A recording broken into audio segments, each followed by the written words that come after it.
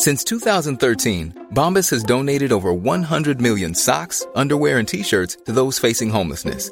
If we counted those on air, this ad would last over 1,157 days. But if we counted the time it takes to make a donation possible, it would take just a few clicks. Because every time you make a purchase, Bombas donates an item to someone who needs it. Go to bombas.com/ACAST and use code ACAST for 20% off your first purchase. That's bombas.com/ACAST, code ACAST. One size fits all seemed like a good idea for clothes. Nice dress. It's a t-shirt. Until you tried it on.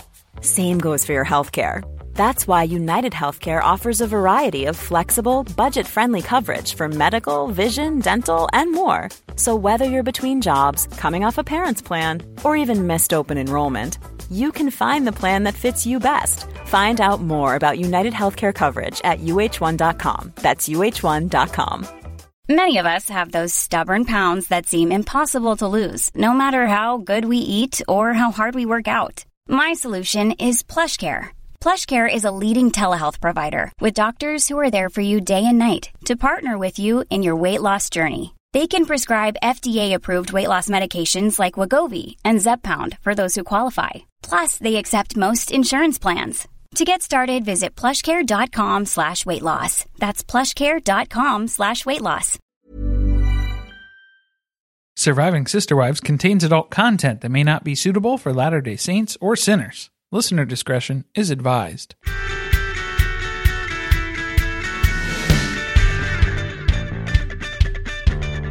Hello and welcome to Surviving Sister Wives, the podcast where a monogamous couple drink heavily while recapping Sister Wives on TLC. I'm Corey. And I'm Carly.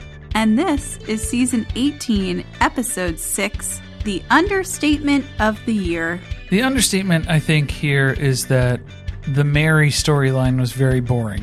This was definitely a bridge episode, one that you have to watch, you have to struggle through, because there's good stuff on the other side. But there's that conversation with Cody and Janelle was very promising. A lot of people still don't know how to navigate conversations with narcissists. I don't think she does either. She clearly does not, based on this conversation as well. I think it's worth reiterating, though, that Janelle and Cody aren't divorced. No matter what you would hear online right now, the rumblings of everybody's certainties that their relationship is over, separated ain't divorced. We never got a divorce notification like we did from Christine and Mary. So it's not official yet. We're not jumping into anything certain here yet. Yeah, this episode made me feel a lot less hopeful about Janelle's ability to stick to her original plan. Especially when you take into consideration there have been other separations, extended periods of separation between Janelle and Cody in their marriage. This is not the first separation they've had. I don't think this one's going to take. Well, third time's a charm? Maybe, perhaps. But the TLC description for this one is Christine reveals she's hired a matchmaker. Mary makes plans to move her business. And Janelle asks Cody if he still wants a plural marriage. Because at this point, she has to ask about plural marriage. I think she has to ask in general, do you want a marriage? Because this ain't it. You know, this episode had potential. I wanted to see Christine with the matchmaker, but we just got talk of how she spoke to a matchmaker. No. I need to see you firsthand answering questions, creating a profile. The bar is already set high. We are accustomed to Indian matchmaking, Jewish matchmaking. Netflix has given us a basis of what to expect, and we're going to need to see some bios. We're going to have to do an audit of Christine's dating bio. But before we get into that, let's go ahead and hear the Carly episode rewrite description for this one. Christine dives loins first back into the dating pool. We learn Mary's only friend is on her payroll. Cody forgets to bring Savannah's Christmas gift to Salsa Brava. Maybe he could just stop at the register and get her a gift card. It would save us all a lot of time. Announcements, shall we? You are welcome to join us anytime over in the virtual cul-de-sac at patreon.com/survivingpod. You can listen to our recaps of seasons 1 through 10 of Sister Wives. You can listen to recaps of shows outside of the Sister Wives universe with our Let's Talk About It episodes. we just posted an episode of Mountain Monsters where they are attempting to trap the Mothman. Pretty impressive stuff. Also, we have, since we recorded that episode, been experiencing phantom doorbell rings in which a moth is setting off the doorbell. See, because Carly was talking some shit about Mothman and didn't believe in the lore. And so since we've recorded that episode, every night we have been visited on our Nest doorbell cam with a 2-minute video with a person detected, and no person is on that video. There is, however, a moth. A small little moth will make an appearance. So that first one was a moth. The second one, I don't know what it saw. And just to be clear, this was not happening prior to recording that episode. No, so he's in there. He's in the Wi-Fi now. Okay. What else about the Patreon? Every Sunday night at 10:05 p.m. Eastern, we are watching the new episode together. So come chat along with us in the Discord channel. Send your gifts. Send your snark. We're here for it. And if you like listening to this episode, you can check it out ad-free over at the Patreon as well. Patreon.com/survivingpod. Every dollar you pledge makes us just a little more successful than My Sister Wife's Closet, maybe even Mary's businesses, nondescript clothing lines, perhaps. Huge thanks to all of our patrons out there, except for the Basement Wife tier. Ooh, I feel like one last thing. Mary is holding a haunted house at Lizzie's Heritage Inn, her bed and breakfast. So if you have $50 to spare... That's not bad for most Halloween-themed evening experience sort of mischief nights. I mean, I guess we do know that we've heard them talk about a ghost. So this haunted house does have the guarantee of an actual real ghost that you may potentially encounter. Well, I would say that probably the unspoken costs are, it's $50 for the ticket, but it probably is going to cost you about $1,200 to get there because it's literally in the middle of nowhere. Anyway, you can learn more about that from Mary over at LizziesHeritageInn.com. I'm guessing that URL. I don't want to hawk I don't want to hawk her URLs I around. want someone to go because I want to know how good this haunted house is. You won't catch me there, unfortunately. It's time. Let's get into the episode. All right. So yes, we have Christine inviting Aspen, Mitch, Tony, and McKelty over to paint for Valentine's Day. And I think this entire segment can just be summarized by the caption in parentheses, unintelligible audio. Okay, the audio in her new place is atrocious. And I know that they're self-filming. Are they self-filming? Yeah, it's a cell phone camera that's just on a tripod across the room, so it's barely picking up any of these conversations that are happening. It's all empty walls, hard surfaces. I can't take it. You need to get some rugs in there. You need to hang tapestries. Dampen some of the environment so that way we're not getting so much room tone, echo, reverberation, a little bit more clarity on the audio experience. I want this place wired up like the Oval Office for Richard Nixon's presidency. It was driving me nuts. Like, it bothers me when I feel like I can't hear, which happens often. Majority of the time. Yeah, so this is a very non-romantic Valentine's Day, keeping in theme with what Christine is used to. That is exactly what this series has delivered so far. Non-romantic Valentine's Day experiences.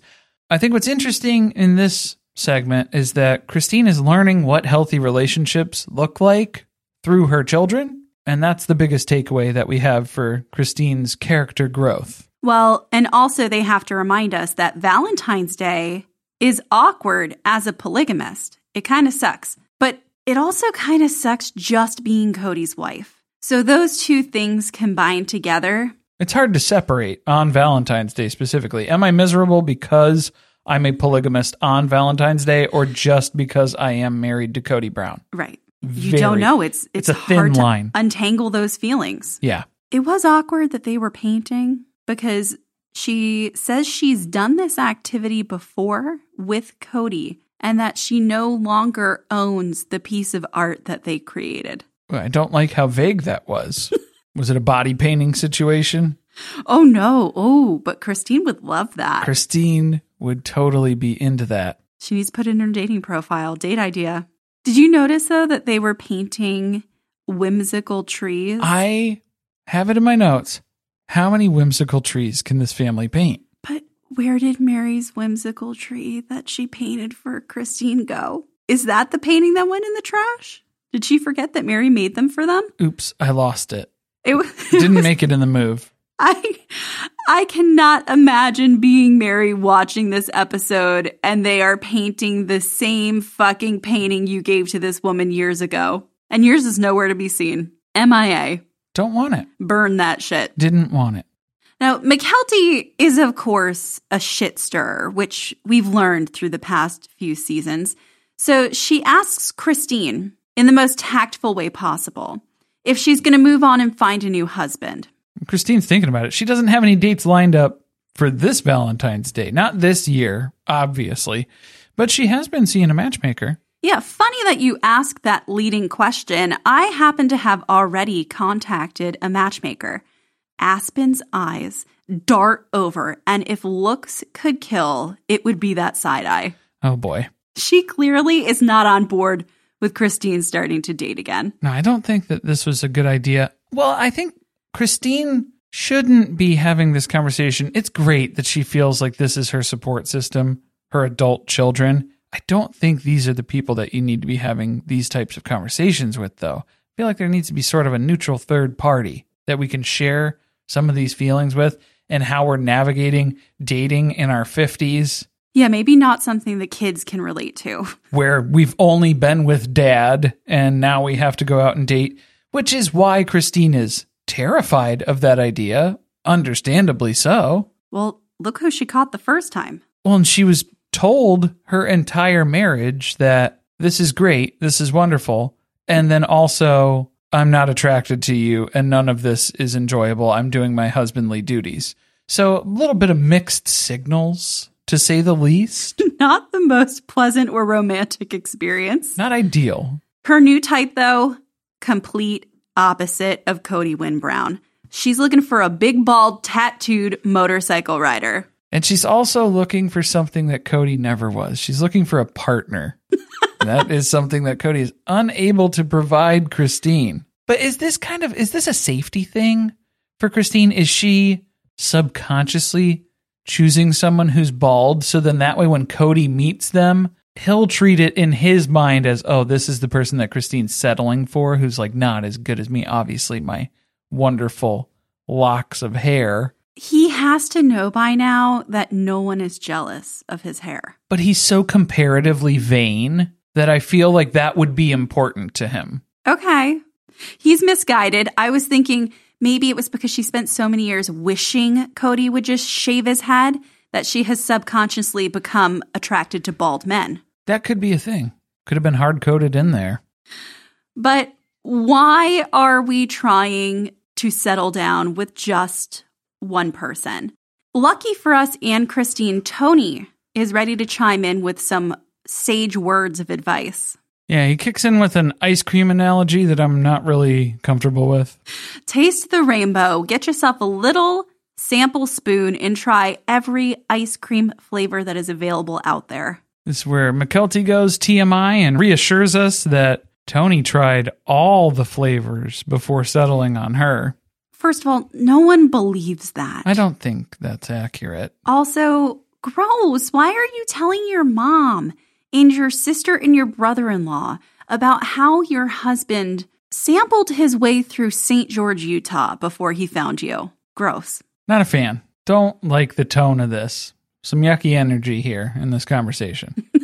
A lot of yucky energy. And Christine's trying to distance herself from that kind of thing because her self-esteem really took a hit being married to Cody. And she's just not sure. What if I'm bad at everything? Think about this. Every romantic and sexual experience that she has had in her life was with Cody. And he didn't enjoy it and made that known to her. So now she's worried. What if I can't even do the basics? What if I'm horrible at kissing? And I'm just finding this out at 50 years old. I think deep down, though, she was like, well, not everything, obviously. I mean, not everything. She's got a few books. She's got some tricks up her sleeve. Some toys. She's a little freaky bitch. She's got some things to refer to. I think the main thing is that if you kiss the right person, it's impossible to be bad at kissing. Does that make sense? Oh, that was sweet. And she's been kissing the wrong person for 30 years. Well, she's definitely nervous and a little giddy about trying out some new ice cream flavors. I think this highlights the difference, again, between Christine as a parent versus Cody as apparently a parent, because Christine is honest and vulnerable with her children, and Cody is never able to do that. So I guess pros and cons to exposing this personal information to your kids? It's still TMI. Don't do it. Janelle. Different Janelle. Janelle is mentally preparing herself to meet up with Cody. Again, they have not spoken since their big fight midway through December, and she's not really sure if they're going to be able to fix things, but she's just not looking to throw 30 years together away at this point. She's got the sunk cost fallacy right at the top of mind here going into this meeting. She usually just glosses over these types of fights and doesn't resolve anything, but something just seems different about this one. You can tell, though, she's not over it yet. She shouldn't be. No, not over the fight. She's not over Cody yet. Oh, that too. She should be over Cody at this point. But that's just the teaser for this. What, do you think we were going to go right to Salsa Brava? No, they're not even open yet. We have to go to the Mayor B&B. Open 24/7. As long as you got cash. Open for business. And Jen is running the place, in case you forgot. Jen is Mary's BFF. You can catch her on Fridays with Friends with Mary on a weekly basis if you just didn't get enough of her in this episode. And you might catch some hands if you're saying some dumb shit in the comments. You got to be careful. Yeah. Automatic block. They pull a pillow off of what I'm assuming is definitely a haunted couch. So it fits with the theme if you're going to be visiting there. Well, we know that Mary picked out the furniture, so it's either Titanic or sushi waiting room. No, this came straight from the Mortimer Goth collection from The Sims. Do you remember The Sims? Nope. Someone is going to remember the Goth family. Yeah, that one's not for me. Anyway, the pillow, it has a picture of Bonnie on it. And so they reflect on the fact that she's been gone for a year. And they clearly need to give this to us as a way to explain Jen's presence here. Oh, right, because Jen took over after Bonnie passed away. Right, that's why Jen is here. She had to tag in. What are the odds that a guest actually left this pillow? Because that's what Mary attributes this to. Do you think that the haunted couch just materialized this? Yes. Instead? Mm-hmm. I don't think a guest left this. Do you think Mary had it made?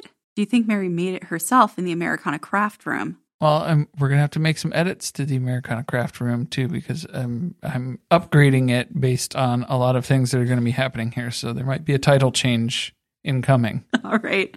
Well, they're talking about their plan to... Well, I think originally it was to poison Cody, but they can't talk about that on camera. No. So, yeah, we don't want evidence of that. No. Instead, they're going to be moving Mary's LuLaRoe business, which they apparently cannot say on camera. Still can't, especially with all the heat from the recent documentaries. They're going to be moving that to the B&B, which we found out in the last episode. So no surprise here. Now, we've already been talking to Jen for about 3 minutes, but they introduce her. In case you forgot, or in case you haven't been on Instagram for Friday with Friends. Jen explains her relationship with Mary, how it started. It was a murder-for-hire situation. The fake storyline is always more exciting than the real ones, especially in this case. I wish it was real, though. Was she, secretly poisoning the homes for a period of time, but they didn't stay long enough because they decided to sell? Can't prove it wrong. Anyway, she apparently owned a bug murdering business. Pest control. Bug murder business. Yeah, that's murder for hire. That's where you go in the phone book to look that up. Hey, I want to make sure the job gets done right the first time. So she hired Jen, and they just became besties from there on out. Remember the carriage house that they were all afraid Mary was going to go live in when she bought the B&B? Is she going to live in it now? No, she's going to make it her own personal fajita cantina. Another one. They're going to put some clothing racks in here. They're going to get a Wi-Fi connection. And it is going to be exactly what Mary needs for her business. It's going to be the place to be, as it's known. No, I don't know why anybody was worried about Mary living in the carriage house. The carriage house is full of shit. So there is no room for Mary to move in here. Well, you also can't fit the Titanic couch in that small space. Mary's not going to go from 4,000 square feet to what, like 800 square feet? Yeah, that's quite a downsize for her. And she's basically just trying to make room in the Fajita Cantina Americana Crafting Carriage House for her LuLaRoe clothes. That's all she wants to throw in here. But she knows as soon as she mentions that she's moving her clothing business to the Airbnb, Cody is going to take that as her leaving the family. She has to live her life so worried about any move she makes because everyone is going to automatically assume that she is leaving the family. Even though she keeps telling them she is absolutely not doing that. This is about the 5th time that they will assume that she is permanently leaving them. And then it is going to come time when she does leave the family and they say, told you. We knew you were going to do this, Mary, because even a broken clock is right twice a day. Maybe they just won't even notice she left. She's making this big to-do that everyone's going to care about when she leaves. Like, Cody definitely is not going to notice. Robin's going to freak out, and Robin's going to make Cody freak out. Well, Robin's not going to notice until next Thanksgiving. So she's got some time to kill. Now, you could probably be back in town for that. You just make her think that you're living there. You see her 3 times a year. Mary's just going to have to set up her house like Home Alone with a couple of the little choo-choo train tracks and make it look like somebody's walking around in her house. So when Robin drives by, she can just see the silhouette of the Michael Jordan cutout going past the windows there because Mary has blinds. Robin doesn't know what that's like. So she's easily deceived by what's behind the blinds. Another rager over at Mary's again. Yeah. I'm a little concerned about her, but I'm not going to call her stop by. No. When you're ready to pop the question, the last thing you want to do is second-guess the ring. At BlueNile.com, you can design a one-of-a-kind ring with the ease and convenience of shopping online. Choose your diamond and setting. When you find the one, you'll get it delivered right to your door. Go to BlueNile.com and use promo code LISTEN to get $50 off your purchase of $500 or more. That's code LISTEN at BlueNile.com for $50 off your purchase. BlueNile.com, code LISTEN. Hiring for your small business? If you're not looking for professionals on LinkedIn, you're looking in the wrong place. That's like looking for your car keys in a fish tank. LinkedIn helps you hire professionals you can't find anywhere else, even those who aren't actively searching for a new job but might be open to the perfect role. In a given month, over 70% of LinkedIn users don't even visit other leading job sites. So start looking in the right place. With LinkedIn, you can hire professionals like a professional. Post your free job on linkedin.com/people today. It's time. We're heading to Salsa Brava, which is getting, I feel like, more airtime than any other restaurant that's ever been on this show. Is it the only place in Flagstaff that's open now? Did everything else shut down after COVID and they never reopened ever again? It's the only place they're allowed in. I think that's probably the more accurate answer here. But yes, it's time for the Salsa Brava showdown. And Janelle and Cody, she hasn't really missed Cody per se, because how do you miss something that's not around anyway? But she pulls into that parking lot, and did she have a purse full of bricks? The way that thing was swinging around. I'm not sure. No, see, what I noticed was when you can tell how mentally unstable Cody is from the way that he whipped into his parking spot in that big old truck. I was confused. He parked right next to her. I know, he was trying to keep her driver's door completely jammed shut so she couldn't storm out of there and leave in a hurry. I was scared for her. Yeah, it's not safe. Don't approach that side of the vehicle to get into yours. You're going to need an escort to the parking lot. No, and yeah, what if she was like trying to get out of the car when he's just whipping in there like that? It was very alarming. Janelle sits down first, then Cody comes in, and he starts off walking in, does not sit down yet, and says, "Long time no see," which is some shit to say to someone when you haven't even called their child to wish them a Merry Christmas. If he started the conversation with "long time no see," I wanted her to start the conversation with, no. Sorry, I'm not listening to you. I'm not listening to you. Goodbye. But no, he follows it up with an even worse question. Can I get a hug? No, sir. You do not deserve a hug, but she stands up and gives one to him.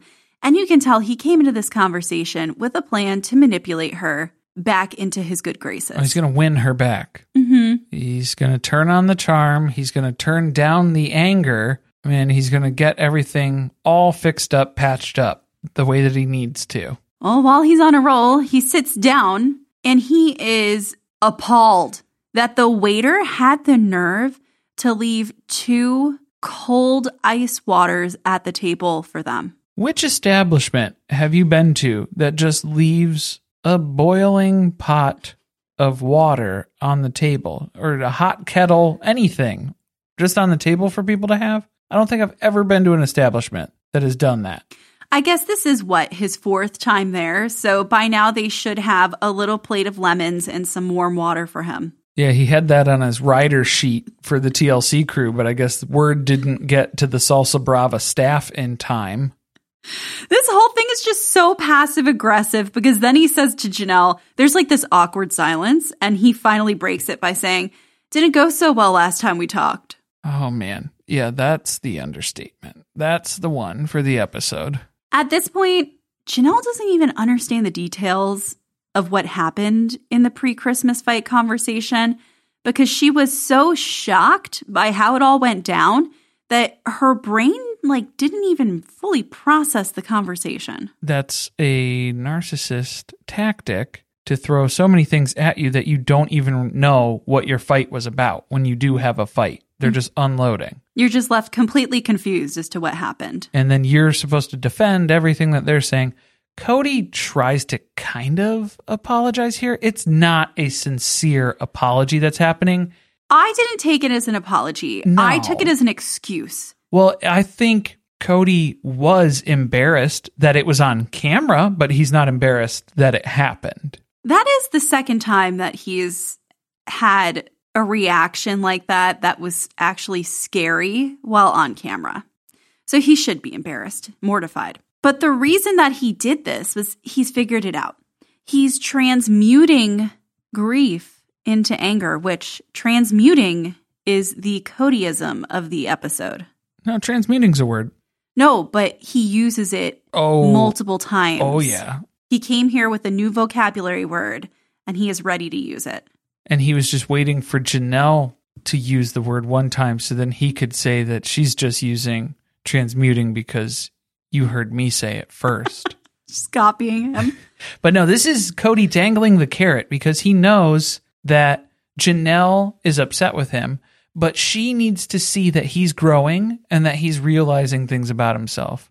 It's such a big jump for Cody. Wow, such growth to see him own up to this behavior when he was fucking terrible and all these horrible things that he said, but he knows where that came from. That seems like a very emotionally adept person. Are you suggesting that our emotionally intelligent sister wife Robin maybe helped him craft this excuse? I think so. It was interesting because what he was saying between the lines there was, it's all Christine's fault.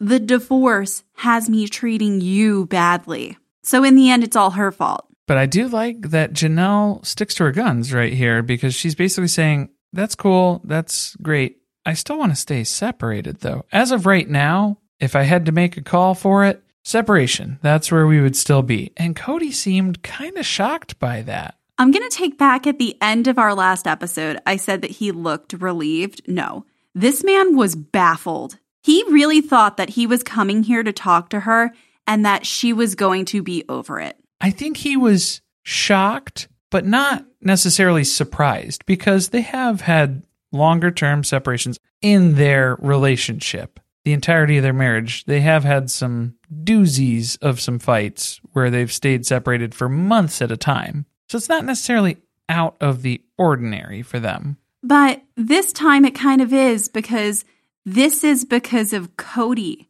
In the past, whenever they've been separated, he tells us it was because of her relationship with her sister wives. Well, that's what he thought it was about. I don't think we can go off of Cody's perception of those situations. No. Because if you asked Cody why they're fighting right now, he would say it's because Christine's leaving. Well, and exactly, this is how you end up being a person who is shocked that your wife is leaving you, even though for years they've been giving you signs and literally telling you that they're unhappy, but you've been choosing to believe an alternate universe of events. So this is where Janelle is starting to explain that she is open to counseling, but she just needs to stay separated right now. And this is all just open pathways for Cody to just keep shitting on Christine. This is Christine's fault. Christine left me out of nowhere. So at least you're being fair and reasonable, Janelle, and giving me a chance. Because did he not remember any of the therapy sessions that he went with Christine? No, I guess he doesn't remember that they literally celebrated an anniversary while on a retreat for therapy. With 2 marriage counselors that they had been going to at different times in history. I did feel like he was making a good point at first, where he said they shouldn't pretend that nothing happened, because that was the problem. This is where he brings Christine into it. That's been a problem, right? Where you just move beyond things, act like they didn't happen, but they're still an issue. But then he starts unraveling about Christine and how the divorce went down and how he was blindsided, even though he'd been telling Janelle for years that he wasn't attracted to Christine. So Janelle is listening to him talk, but she knows this is all bullshit. So this is where Cody has to steer. Okay, well, if she's not taking this excuse that it's all Christine's fault and I'm all messed up from all this stuff that Christine, if we can't find a common enemy in Christine right now, then he's going to change up his tactics here, and he's going to make this about, it was rejection. They were doing Christmas without him. It was Janelle and Christine doing Christmas, not with Cody. Cody wasn't allowed to be part of that. Janelle chose Christine over Cody. But that's where Janelle's like, just so you know, we didn't do Christmas together. We spent some time between Christmas and New Year's together. We didn't do Christmas morning together. That was separate. Also, they had the opportunity to do Christmas together, and he and Robin chose not to do that. So if anyone was rejecting anyone, it started in their household by not extending an invite. But this opens a door for Janelle to bring up Savannah. You have not even called Savannah for weeks. I was so excited that she confronted him about it. You have not called Savannah for weeks, including on Christmas. And Cody started to make an excuse because apparently he was not prepared for Janelle to bring that up because he did not have something at the ready. And there is no good excuse for this. So he's trying to make one up on the spot. It's not coming to him, and he just kind of trails off. No, it's indefensible, so he has nothing to say. But then he gets asked about this by the producer once he's had more time to think on it. And he starts to say, Christine and Janelle took away his home where he connects with his children by kicking him out. So therefore, he has no place to connect with their children. So it's their fault. Then he goes off on a wild tangent, saying some pretty crazy stuff about how Janelle only wants him for his body and how he knows that she thinks he's hot and that he's got nice pecs and six-pack abs. That's all a deflection. Everybody could not believe the craziness that he was spouting off at this point in the episode. Everybody's talking about it. Everybody has commentary for it. Do not let that distract you from the issue at hand, which is that he has not called Savannah for 6 weeks. He did not come to Salsa Brava with a Christmas gift for her. He didn't even ask to see her. He has no intention of repairing or maintaining that relationship as long as Janelle is staying separated from him. That's the problem. That's what everybody should focus on. It was ridiculous. Does he have six-pack abs? Not really. So it was just crazy shit that he said in order to keep us off topic, right? Because no one believes that. It's to make you forget all of the horrible things he just said about not talking to Savannah. Also, will I get abs if I start drinking lukewarm water and lemon? If you don't eat anything else, maybe. And you do like 1,000 crunches a day too, sure. It was just ridiculous, especially Janelle, the wife who has had the least interest in anything materialistic, anything that has to do with looks. Their entire marriage only wants him because she wants carnal knowledge of him. Gross. Well, I like how that ends up being his answer to the producers. But then we do cut back to their conversation at Salsa Brava, and he is trying to formulate some other bullshit excuse about how he's been so busy with work, and work takes place in the evenings for him, and he can't see Savannah in the evenings after school because that's the only time she's available. What about on Christmas? What about mock Christmas? What about the weekends? When you had all these people over? How do you think dads who don't live with their children spend time with their children? You're not the only person going through this experience, Cody. Apparently they don't in Cody's world. Well, I have other questions because if Robin has a nanny and the kids go to school and his work is done in the evenings, what do Robin and Cody do all day? I don't think I want to know. Because it leaves you with very little guesses. Oh, no. But then Cody gets so close to seeing the point. Cody interacts with Robin and her children because he's always at Robin's house. They're just there and it naturally happens. The reason why he doesn't see Savannah is because they have to plan it out. And we already know Cody doesn't schedule, clearly. Yes, sir. This is why your wives kept saying, we need you to spend time at our houses and not just Robin's house. Why is that not computing? He literally said the reason why everybody is saying you need to be at my house. Well, she has tenders and they don't. It's a very loose scale of tenderness for the age ranges here because Robin's kids get nerfed super hard on that. Okay, so let's talk about our theory about Robin infantilizing her children so that Cody spends more time with them for a longer period of time. Well, that's always been the thing. And then they just keep making up different excuses. They were trying to say when they were first in the cul-de-sac, it was because, Cody lived with all the other kids, the older kids, extensively. We're just trying to make up for lost time. But now the story is he gives the younger kids more attention than the older kids because they need it. And it's always been like that. But that's not true. I'm just saying, maybe Ari is walking around with a pacifier so that Cody gets confused about how old she actually is. Is she 3? Is she 8? I don't know. It's hard to tell. I loved that Janelle shut down his attempt to once again pull Christine into this conversation. Then she shut down rehashing what happened with Christmas. And now she shuts down Cody when he tries to bring up COVID. These are his speaking points. She is used to them now. And she came prepared to not address them today. Well, it was fun that every time Cody shifted the conversation to COVID, or tried to, and Janelle would not let that happen, because then later on they start arguing about things, and Cody's throwing things in Janelle's face that are related to COVID, but then he gets upset when she tries to bring up some facts from COVID and her experience as well that was not beneficial in this setup. Because basically Cody's trying to argue, well, if you just slip back into this dysfunctional system that has been working really great for me, then it would be 2 nights at Robin's, 2 nights at Janelle's, and that's basically what it would be. and everything would be even until I start getting bored, and then I'll just stay at Robin's house 100% of the time, and then you'll get upset, and then we'll fight again. That's how this works. That's what you signed up for, Janelle. Yeah, that's not going to work for her anymore, because if they're going to come back from this separation, she needs him to be a father to all and a husband to all. Even to the children who are, quote unquote, disrespecting Cody by not agreeing with him.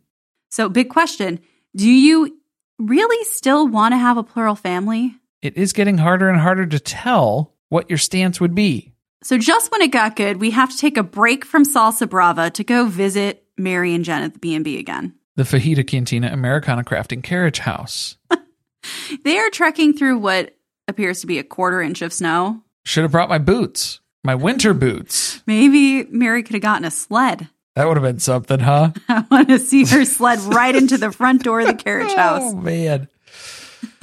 So there is just so much shit in here because they've had 1 or 2 weddings out of the, 6 years that they've been in business here.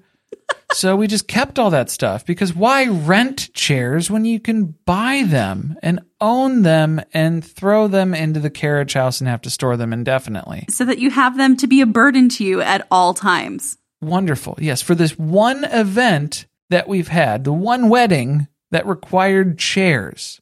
Well, they haven't even started. All they've done is thrown the doors open to this building, and Mary's already overwhelmed. I was overwhelmed as well because, yes, there's just stuff everywhere. So what is the solution? Let's get more stuff. Let's get stuff to put the stuff in. Well, so I actually didn't think it looked that bad. Really? Yeah, I thought this was like a 2-day project. It did not look like the inside of Robin's house. That's packed to the gills. I think it was just some of the placement of the items. There was a shop vac that was just on top of a pile laying sideways, and like stuff like that disturbs me.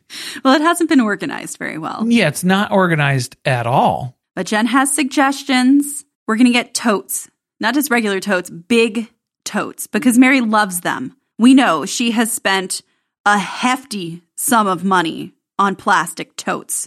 Remember when she had to move out of her rental temporarily when the fire was coming and they were rushing to save the totes? We didn't start the fire. Yeah.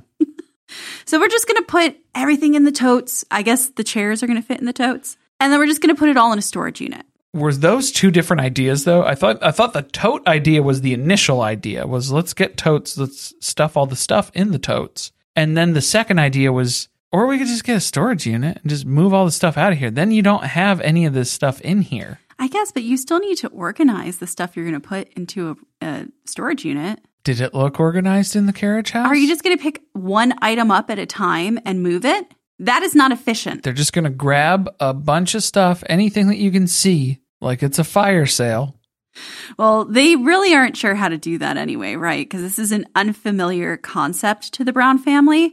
Because they, instead of getting a $50 storage unit, they buy hundreds of thousands of dollars of unbuilt-on property so that then they can leave packed U-Hauls, which they are also renting at a daily rate on top of it. That way it's rentals on rentals. It's good. But look, can we set this up in a way where I don't have to see this stuff and then I don't have to think about it? So I just know that there's a mess somewhere out there, but I don't have to deal with it? Out of sight, out of mind. It's been working for everyone else with Mary. That is Mary's slogan. That is her life's work. Out of sight, out of mind. Well, she's got big plans for this place, though, because this is, I guess, now a commercial for Lizzie's Heritage Inn. She wants to add a commercial kitchen for events. So I guess when they have a wedding once a year, they will have chairs and they will have a full commercial business. A separate kitchen, which is what this family is founded on. Is Mary good at business? I think she's great at business. Because as we know, it didn't go so well when they ran a business as a family together and they didn't have a clear leader. But Mary is the decisive decision maker at the bed and breakfast. Nowhere else in her life, only at the B&B. Because she bought this thing with zero support from the rest of the family. Whether you like it or not, I'm buying a B&B. Now she's kind of stuck with it. Remember, she didn't want to live there. She didn't want to run it. Which that's what's amazing to me is how every single Brown family business, the concept is we want this to generate so much income, but also I don't want to do any of the work. So how do I outsource the work, but then keep all the money? That is the dream, though, isn't it? That's the goal. That's capitalism. Back at Salsa Brava, Janelle is still waiting for an answer from Cody as to whether or not he still wants to live plural marriage and have a plural family. But this just opens a door for him to complain. Once again, we have to hear about how he felt like Atlas. Atlas keeps shrugging over there, and he shrugged all this weight off, and nobody else picked it up because he's been single-handedly keeping this family together like Joe Darger. Sure, right?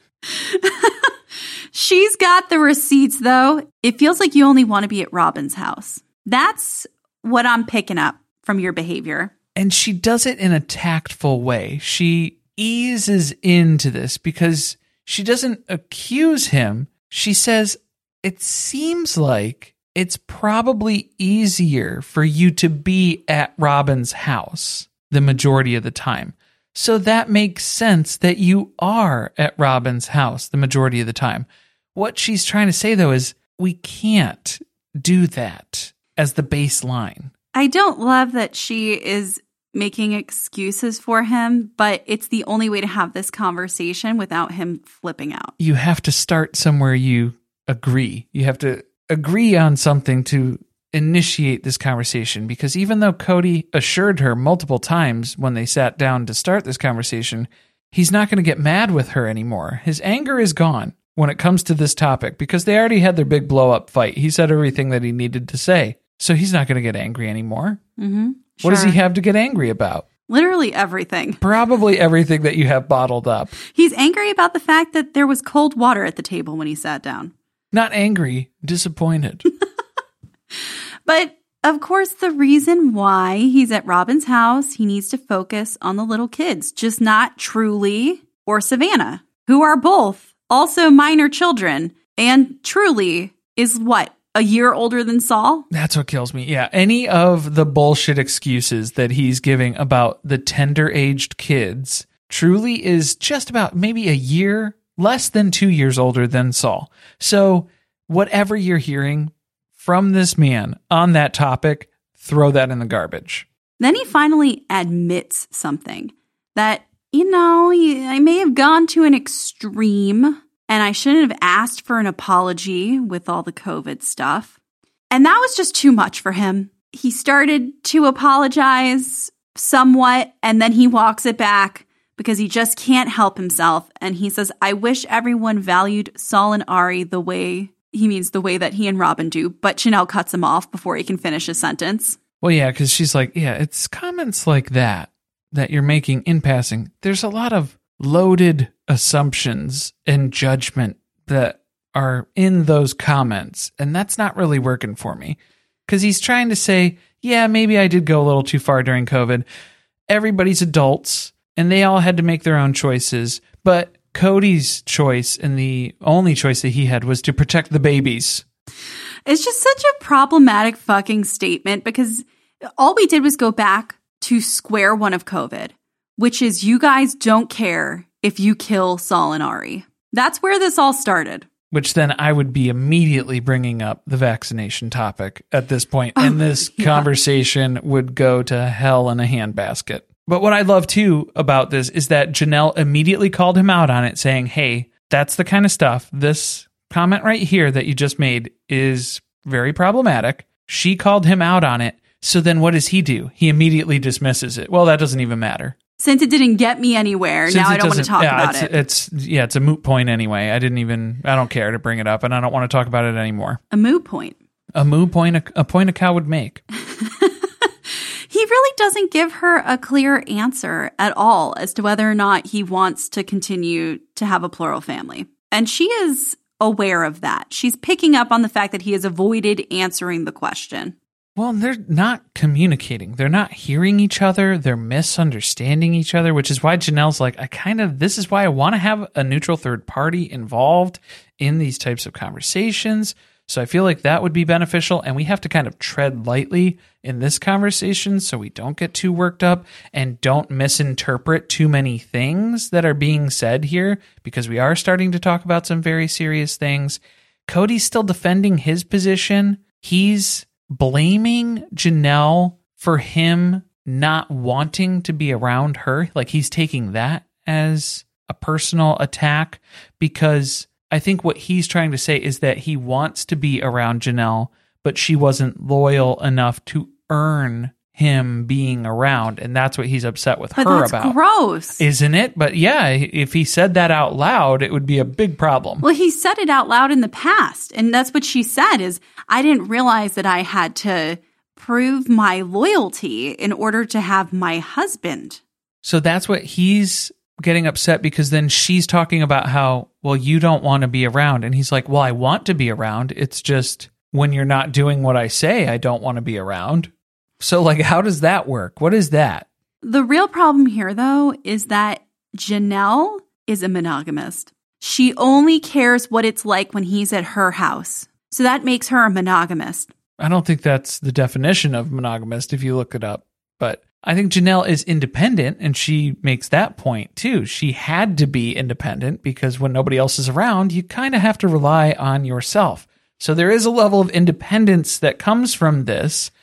And she doesn't ask for much, and that is clearly seen through the entirety of their relationship and documented very well on this show. But just her asking for some human decency, that's going to be the breaking point for this relationship? Correct. And you can't win with him, because if you're focused on just what's going on in your house, you're a monogamist.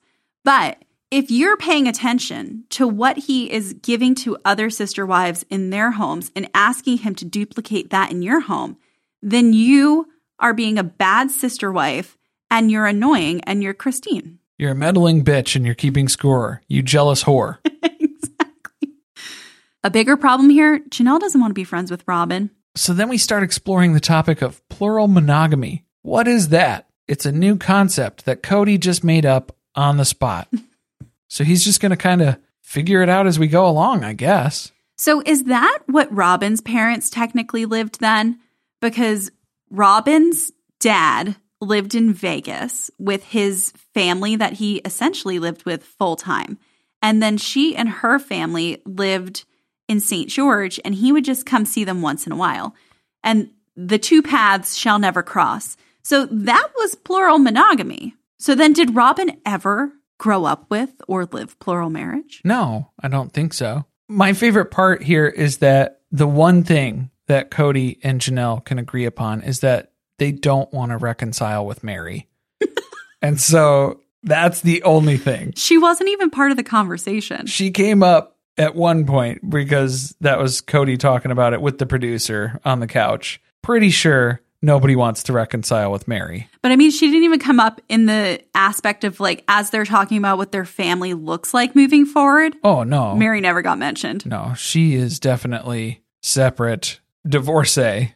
Well, speaking of separate, this is when Janelle tells Cody that she needs this separation because she's more aware of her own needs when he's gone. And I feel like a lot of people are having a hard time understanding what Janelle's meaning in that. And I think it's just because there's an element here where Janelle has people-pleasing tendencies, and she talks a lot about when Cody comes around, all of her attention shifts to him.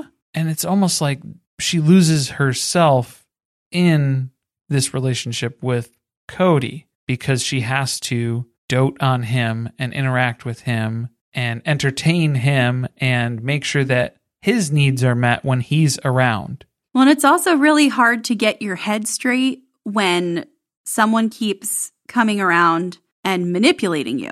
Plus, if you're upset about something and then you're trying to just get through the day, you're not going to fight in front of Savannah the way that they fought in front of the cameras. I hope not. I hope not.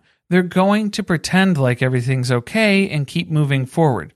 That's how this has always worked. You sweep it under the rug, you ignore it, you don't address it, and you just move past it without anybody having any repercussions for anything that was said or done. His first reaction to this, the punishment did not fit the crime. Which killed me because he doesn't get it, because she's talking about needing to have this separation, to take a break, to kind of give herself the room to figure out what she needs from her partner and in this relationship. The fact that he is seeing that as punishment for his behavior, as a retaliatory response to how he treated her in their fight, he does not get it.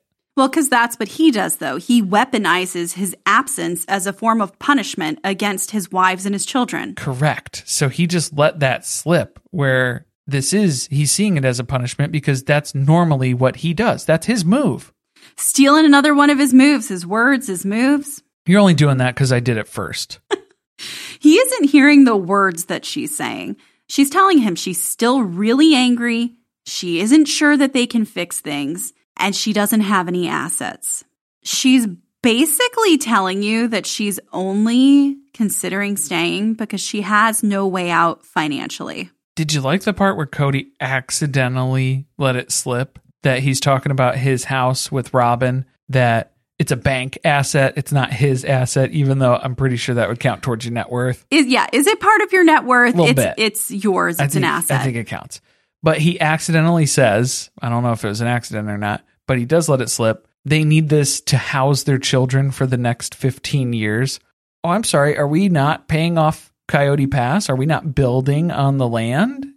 Also, are we not kicking Ari out when she turns 18, like you attempted to do Janelle's kids?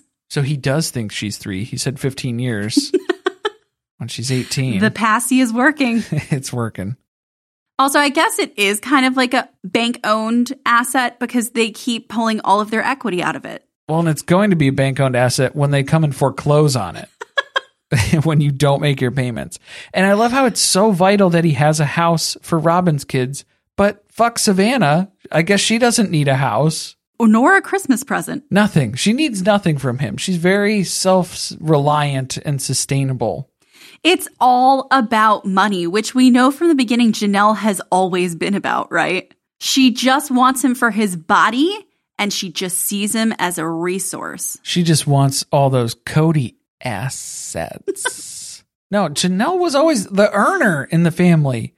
So she's like, where's the return on my investment? I just keep throwing money into this sinkhole. And the saver.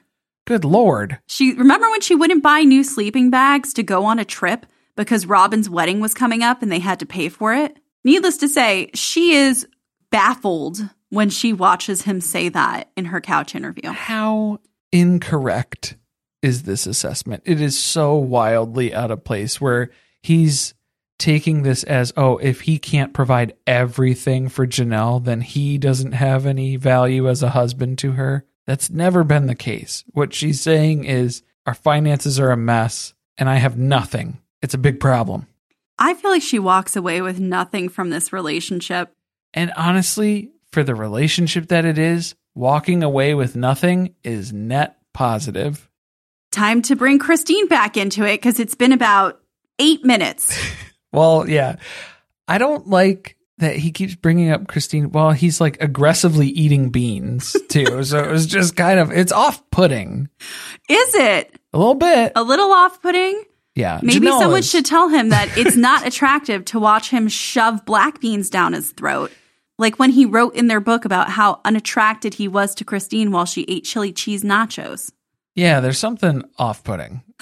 It's a little unsettling, but Janelle is over it at this point because this is probably like the 9th time that he's brought up the Christine divorce and how this is all Christine's fault. And she just doesn't want him to keep bringing this up. But he's got a reason for it. He's telling her Christine's going to find someone to date and vomit all over them about her divorce. Now, look, I know Christine is a freaky bitch, but I don't think vomit play is her style necessarily. Now, role play, I think that's her game. Oh, I think Christine would love some role play with a full costume. Just a little light bondage. Mm-hmm. Just to have fun. Spice it up. Nothing too scary. Nothing scary, but just some control. He is doing that right now.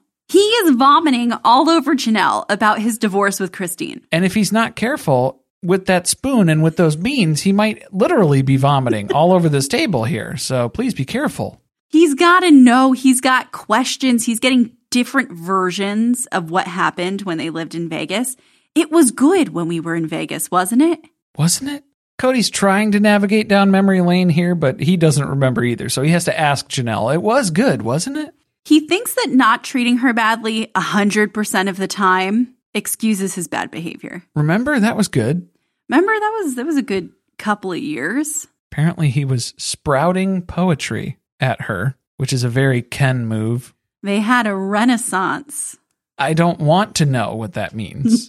I think we do know what it means. I think I know what it means, and I don't want to know. That ponytail went in, and they had a renaissance. No.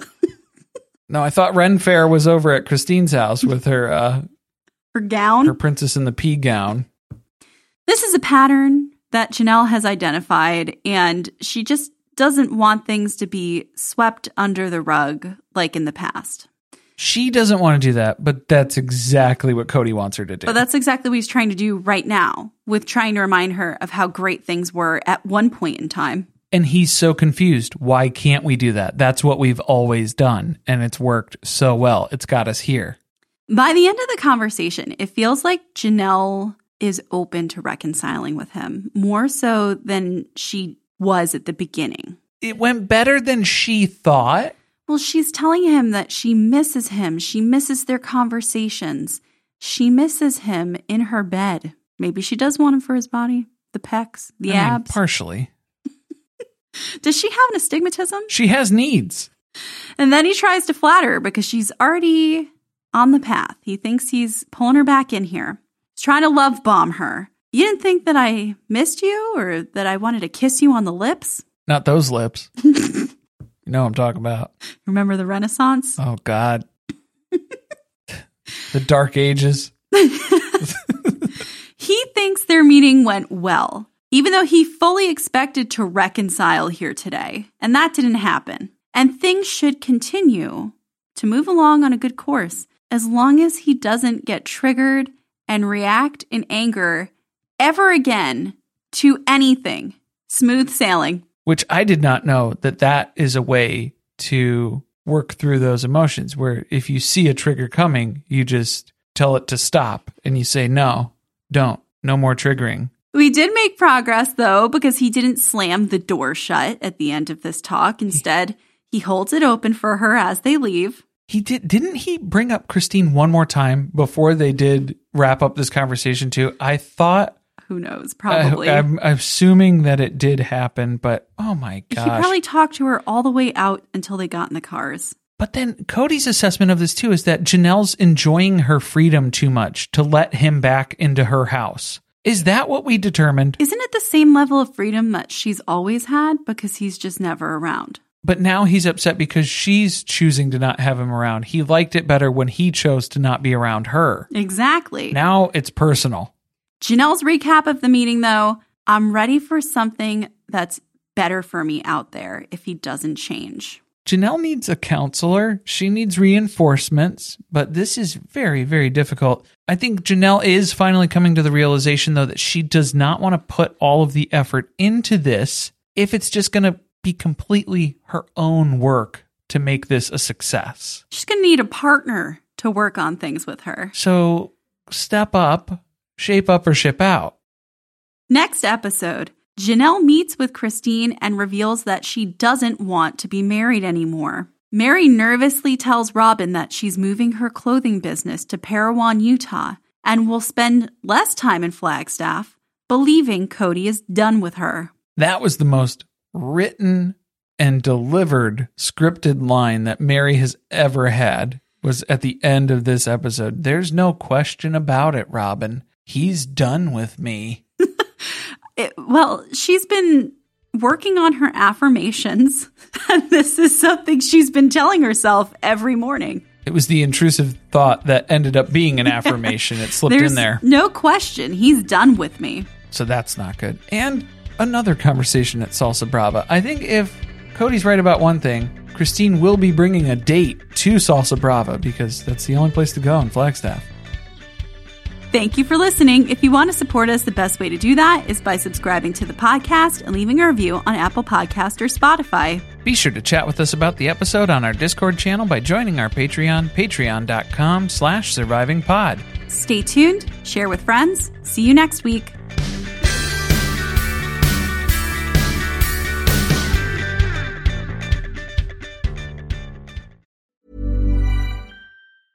Small details are big surfaces. Tight corners are odd shapes. Flat, rounded, textured, or tall. Whatever your next project, there's a spray paint pattern that's just right. Because Rust-Oleum's new Custom Spray 5-in-1 gives you control with 5 different spray patterns. So you can tackle nooks, crannies, edges, and curves without worrying about drips, runs, uneven coverage, or anything else. Custom Spray 5-in-1. Only from Rust-Oleum. Hi, I'm Daniel, founder of Pretty Litter. Cats and cat owners deserve better than any old-fashioned litter. That's why I teamed up with scientists and veterinarians to create Pretty Litter. Its innovative crystal formula has superior odor control and weighs up to 80% less than clay litter. Pretty Litter even monitors health by changing colors to help detect early signs of potential illness. It's the world's smartest kitty litter. Go to prettylitter.com and use code ACAST for 20% off your first order and a free cat toy. Terms and conditions apply. See site for details. Mom deserves the best, and there's no better place to shop for Mother's Day than Whole Foods Market. They're your destination for unbeatable savings, from premium gifts to show-stopping flowers and irresistible desserts. Start by saving 33% with Prime on all body care and candles. Then get a 15-stem bunch of tulips for just $9.99 each with Prime. Round out Mom's menu with festive rosé, irresistible berry chantilly cake, and more special treats. Come celebrate Mother's Day at Whole Foods Market.